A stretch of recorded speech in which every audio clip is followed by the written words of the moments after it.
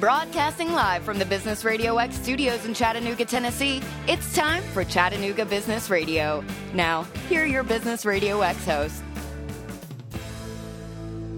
Welcome to Chattanooga Business Radio. My name is Drew Erments. We are here live at the Regis Office Center in the Talon Financial Building in beautiful downtown Chattanooga. We have two guests with us today. The first, Joy Kraus, and she is the founder of Boomers Together. And Joy, fill me in a little bit on what Boomers Together is. Boomers Together is a community for baby boomers, people who are 50 and over, and we are dedicated to helping improve the quality of their lives in several ways. So is this a social media? How are they connecting? Are this a website? Is it an app? Fill me in. It's both. Okay. It's online, and we have a very, thanks to CoLab and the genius tech guys there, we have a very integrated and exciting infrastructure that connects us online. So then we have another part that connects us in person. So we do scheduling, we do announcing events, we do invitations, we do all of that online. And then we actually meet in person in several different types of venues. Oh, that is so neat. Now, why did you help create this? A personal experience. I was at a place in my life where I had been a widow, raised my children alone for a long time, and then, decided it was time to partner up. And I didn't partner up well. It didn't last. And there I was, alone and scared and, past middle age. And I looked around for opportunities in Chattanooga for groups that I could join, and the options were very limited. So I had a dream of just having like one-stop shopping for people who are baby boomers and above, a social site, an inspirational site, a learning site, and kind of bringing it all together and having a home for people here. And I think that's what we've created. And we're now in the testing stage, and we're looking to do this model here in Chattanooga, and then have a Boomers Together in Nashville, have a Boomers Together, Birmingham, et cetera, et cetera. I love that. I mean, with the baby boomer population being where it is, you have such a growing community. Do you have any data to support that? What sort of market are you looking at? Well, baby boomers are the largest demographic of any generation. There's 73 million in the United States, and they have $2.3 trillion in disposable income. So, and they're being marketed to in many cases in a denigrating way. We are not our parents' generation. We are a new, ageless generation. We look different. We feel different. Our activities are very different. I have a kayak that I just put the top down in my convertible and I stick it in the passenger seat and off I go. And I'm in my 60s. And I have a lot of friends who live that type of lifestyle. We're running marathons. We're, in the Ironman. We're doing things that our parents would never have thought to do. So, but we're being marketed to as being over the hill, and isn't that funny? And to us, it's not funny. We think young and we feel young. However, there's also a side that I found when I got to a place where I was alone unexpectedly again. And it was a scary place for me. And when I started looking around and doing research on it, I found that that's a serious problem for many people in this age group. And it's affecting their health and their well-being. So I thought, okay, how can we come together and do fun things and learn and share stuff that, is going on with us within our own group, within our own age group? How can we grow together? It's like look better, feel better, live longer. How can we do that in Chattanooga and have it be under one roof? All of those types of resources under one roof. And so we put these three sort of holistic pieces together through, like I said, just the most incredibly brilliant people in Chattanooga that came together in the Edney building in CoLab, and they went, oh, okay, we'll help. And so we had the tech guys, we had the marketing guys, we had the financial guys, and they all sort of gathered around in an incubator environment and said, let's do this together. And that's where the name came from, actually. Oh, wow. Okay. Yeah. I'm a boomer and we're together and we want to bring people together, and let's just be together on the development and the execution of this, the creation. Well, and those creative folks that you mentioned came out. We're at the CoLab, and it sounds to me like you were just recently graduated from the accelerator program over at CoLab. Congratulations to that. Thank you very much. What is the experience? What was the experience like for you? Obviously, you're excited about it, but what did they do to help you take it to that next level? You know, the people, entrepreneurs are dreamers. We have ideas all the time, and there's ideas, and then there's the execution of those ideas. And a lot of people part company at that stage. But the CoLab they're the support team. They're the ones that say, we like your idea, we feel it has merit. And then they have accelerator programs, and they take in companies that they feel have the scalability potential, quick scalability potential. And they immerse them into a program that lasts for 100 days. We meet once a week, and we go through a business canvas structure.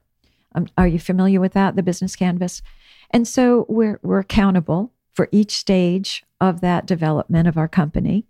We talk about it in a group when we meet weekly.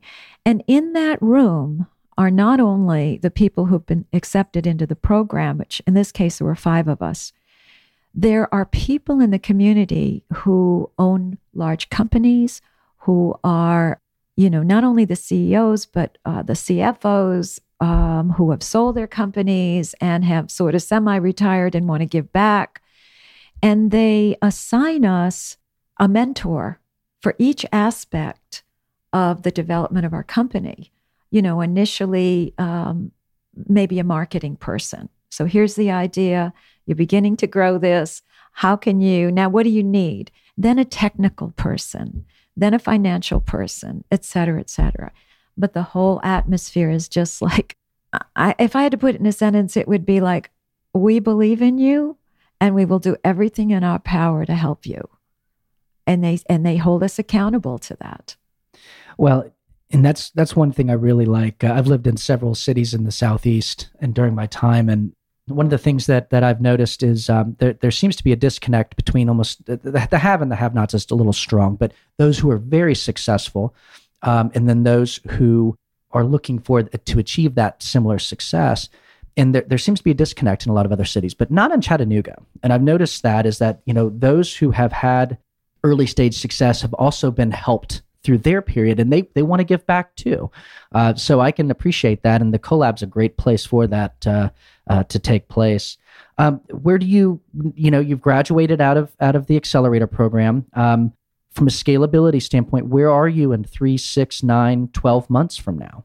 Right now, I'm at the knocking on the door stage for sponsorships, and we have started our social part of Boomers Together. We're having meetups.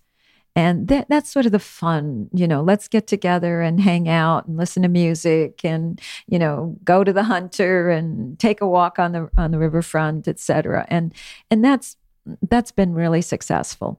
And so monetarily, now we're going to be looking for sponsors to help us with those. We have the people, we have the group, and we'll bring them to your venue, but, help us out, because this is a free for the people who come. And the other part of it is inspirational. My background is I'm a filmmaker, and that's how I came to this. So I love doing profiles of people, and I was a writer. Find people in the community who are living active, engaged lives and doing cool things, who are in their 50s and 60s and above, and I interview them, put them on camera, and then we post the videos to the website. And those are being compiled into a pilot program. We're going to pitch it to a network. But people see that on the website and they start writing in and commenting. And so that's the inspirational. We had a gal who's a sculler. She's 65 and she competes in Head of the Hooch. We put that video on. People wrote in and they said, I always wondered what it would be like. We had 3 people sign up for the Learn to Row classes at the rowing club. So that's what's happening with it, getting engaged. And now, and so then we're going to, again, look for sponsors for those, for that aspect. And then the third part is we're now working with the library and the Y, and we're developing workshops and seminars that are health and wellness focused. And with the library, we're even looking at doing some cool multi-generational things, like the teens in the summer are, they're looking for things to do. And we're looking at ways to pair them up and maybe teach some people in this generation about Facebook and Instagram. Reverse mentoring. Same thing for our age group. We're looking at doing a comic book session because my generation grew up with comic books and superheroes. And this generation of teens are into comic books and superheroes. So we can teach each other. So it'll be a learning environment. It'll be another growing opportunity and another way for people to socially engage in their community and help each other. That's what it's all about. Absolutely. And what else do you need to continue growing? You mentioned sponsorships. Anything else? The next 3 months is really key for us because that's when we're building the model, we're growing. I mean, my dream would be somebody hears this and they go, oh, that's a cool idea and it's very needed here. And we hear your passion. We're passionate about growing this community and bringing it together too. So let's help. We want to help you out financially for the next 3 months because I have to hire a couple of people now. I'm at that stage. Mm-hmm. So that's where I am. And I'll be knocking on sponsors' doors. Be on the lookout. I'm in the begging stage, not begging, but just showing people how we can come together and make it a win-win for all of us here and grow this together as a community. Excellent. Well, I love the idea and I love the story, and I good luck on the sponsorships. And if how can someone reach you if they wanted to talk sponsorship or really maybe joining the team? We have a Facebook page that is Facebook Boomers Together. We have a website that's boomerstogether.com. They can reach me directly at joy@boomerstogether.com, or they can call me 423-902-3599. Excellent. Well, thank you so much. Thank you. It's been such a pleasure. Well, we sitting here to the left is John Hargraves, been a very attentive, and he is with PM Environmental Incorporated. He is a regional manager and senior geologist, which I find fascinating. That's a really good business card. I like that. It just means I'm old. So you're a licensed professional geologist in too many states to count. And tell me a little bit about PM Environmental and what you guys do. Well, PM Environmental is a full-service environmental consulting firm. It was based out of Michigan, but we have offices throughout the Southeast and the Midwest, and also in California. But we do a lot of work with property transactions, commercial real estate, do a lot of work with attorneys, real estate brokers, also municipalities and other quasi-governmental agencies. Risk management for those kinds of transactions. We help with assessment, remediation of chemical contamination that does occur during some of these activities. So we just try to help clean up sites and be able to get them back into some reusable function. So, from a real world example for the uninitiated, I mean, it's maybe a mill who spent 100 years producing XYZ materials. They need someone to come in, clean up, test for environmental impact studies, and then that can be redeveloped for maybe multi-purpose, multi-family, whatever it is that the commercial developer is interested. Yes, that is exactly right. And a lot of these terms that you may hear from time to time, kind of bantied around. Brownfield is a term that you may hear from time to time in the public and the news, and you're not really sure exactly what that is.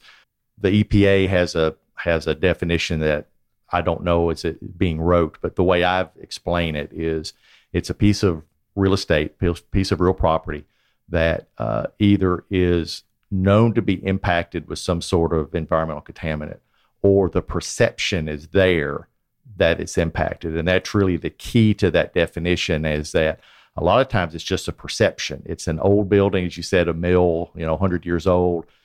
It's kind of scary looking. You think, oh, maybe there's something there, and it keeps people away, developers or somebody who may want to reuse it, keeps them away out of the fear that they're going to run into something that they can't handle. And so this term brownfield became something for that definition for that site. There are programs now over the last 20 years or so that have evolved to help bridge the gap between those scary looking buildings and trying to get a reuse for them.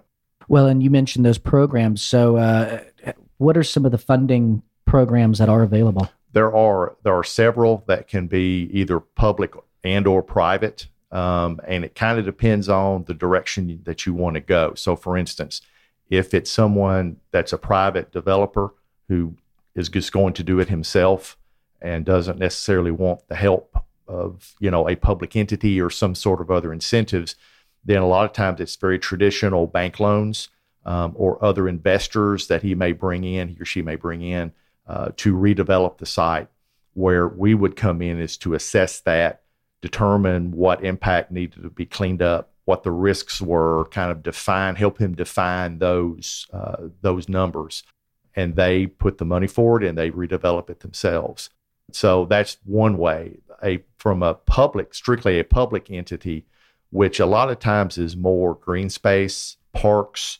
Occasionally you'll get a public entity that wants to take a piece of property and clean it up with the plan to flip it to maybe potentially to a private individual. But a lot of times with the public entities, there are grants that can be applied and see either assessment or cleanup grants. A lot of that is through either the EPA, occasionally, depending on where you are, the Appalachian Regional Commission, ARC is the acronym. They have it. USDA has it. There's a lot of different of those grant programs that the public entities can tap into to try to bridge some of that gap. And then occasionally you have public-private entities, public-private partnerships, I guess is really the best way to say that, where it's a mix of those two, where you have a private redeveloper who is bringing in some of their own money, but then the public grants and the other possible tax incentives help bridge some of that as well. So it's really an individual site-by-site case how it's done. Okay. We're here with John Hargraves with PM Environmental, if you're just joining us. So where do you fit in as part of that early stage? I mean, is that, and how do you have that introduction? Yeah, it is. We are typically at the very, very beginning stages. I've always tell folks who are looking at properties that are impacted or they're thinking about doing something, get us in absolutely as early as you can, because there's a lot of times there's prep work that we can do to help you out. Us and a good environmental attorney are really the two pieces that you would need with this. So what we help with is, again, determining the risk, assessing a site, collecting samples, making a determination if there is, say there's asbestos in an old building, or lead-based paint, or some sort of impacts in the subsurface, whether it's from underground storage tanks or chemical spills from all the history of that site. And we really try to make an unknown entity known at that point. So we can tell them, here's the kind of impact you have, here's what it is, here's where it is, and here's how much it's going to cost to do a cleanup. And a lot of times, especially on all sides, but a lot of times even on the private side, that is 9 steps forward from where they were. And a lot of times the known entity then, if they go to a bank and they get a bank interested in what they're doing, having that known environmental impact kind of eases the mind of a lender. And so then they're able to feel a little bit better about being able to loan out the money if they see this as a potentially successful development. And I would imagine there would probably be some requirements associated with the lender to meet some of those. Oh yes. Our industry has some very specific assessment qualifications that have to be done. There are standards that have to be met with those reports. So there is a phased process that you go through. Initially, it is historical research to try to determine exactly how that site was used in the past and to determine which conditions could possibly have caused some sort of environmental impact. And so recognized environmental conditions is a term that we use. So those are conditions that, yes, it was a mill for 100 years and they did not practice. There were no regulations that told them how they had to take care of their chemicals or what. And so that becomes a potential condition that needs to be quantified a little bit more. And so if we find those, in the next phase is we actually do testing. So like we talked about, we collect soil and groundwater samples and other kinds of samples and really try to quantify that. So it is a phased approach. And then if there is impact and you move forward, then there's cleanup that potentially comes with that. So one of the things that seems to have occurred over the last several years, at least maybe that's just amplified by social media, is the importance of the public contribution, or feel like they are contributing to maybe development, maybe in and around their community. What phases of, let's say, for example, the brownfield projects, does the public have or feel like they can participate? They should feel like they can participate in all stages of it. Most of the time, a developer, especially if they're using some sort of public money, because much of the time the public money has a tag associated with it that the community will be involved. But in order to get their public's input on, this site has been, say if it's a site that's been there for a long time, residents who grew up there remember it and maybe see it now as a negative. There's this perception that it's causing issues. So the public should be involved at that point, even if there's nobody interested in doing it, in doing anything with it at that point. There's a lot of times municipalities and communities are trying to get funding in order to assess some of these properties. With the community involvement, that's an important piece to trying to get this funding, because you have to show that the community is engaged with that. So even at the beginning, and then throughout the process, as they're trying to determine what they're going to do with the property, the input of the neighborhoods, especially the ones that are going to be directly affected by that development, they should have a voice. And the projects I've been involved with, they did have a voice. If they chose to actually, come out and discuss it. So it should be in all phases that the public should be involved. Well, and case in point with a project over in West Tennessee, maybe about 2 years ago, there was a local mill that was the heart and soul of this particular community. And although the jobs left, the community really, it was literally in the center of the city. And they felt like their heart was being ripped out when the city government said, well, we're going to tear this down. And so help me understand, and maybe and not specific to that case, but how can the public become more aware of these type of things, both in the public and the private development? A lot of times it's keeping in touch with the local government, the local, any kind of other communities, groups. Your group is a perfect example of something like that, of teaming, just getting the knowledge out, just knowing that, because a lot of it is word of mouth. I mean, there will be public announcements. There's public meetings. As if you keep track of those announcements, how they're posted in the newspaper. I know it's not the best, but newspapers, social media, and come out and at least engage with those. Or we can also, like with your groups, if you're looking for presentations, people to talk to in different programs, then we can also come out and do some educational presentations about what these programs do. And again, that just goes to each community being able to have that component when they're trying to apply for federal grant money, that they're already engaged within the community, and letters of support that come with those applications come from these groups. And the more local groups, the better, that they can show their support and that they understand the kind of site or the kind of properties that they want, that need to be worked on, and how they can contribute, whether it's something as simple as, we'll put somebody on your task force to help with prioritizing what sites need to be done. Or, if you were someone who had a building, okay, we'll supply meeting space, for community meetings. So it's such a wide umbrella of activities that the community can be involved in.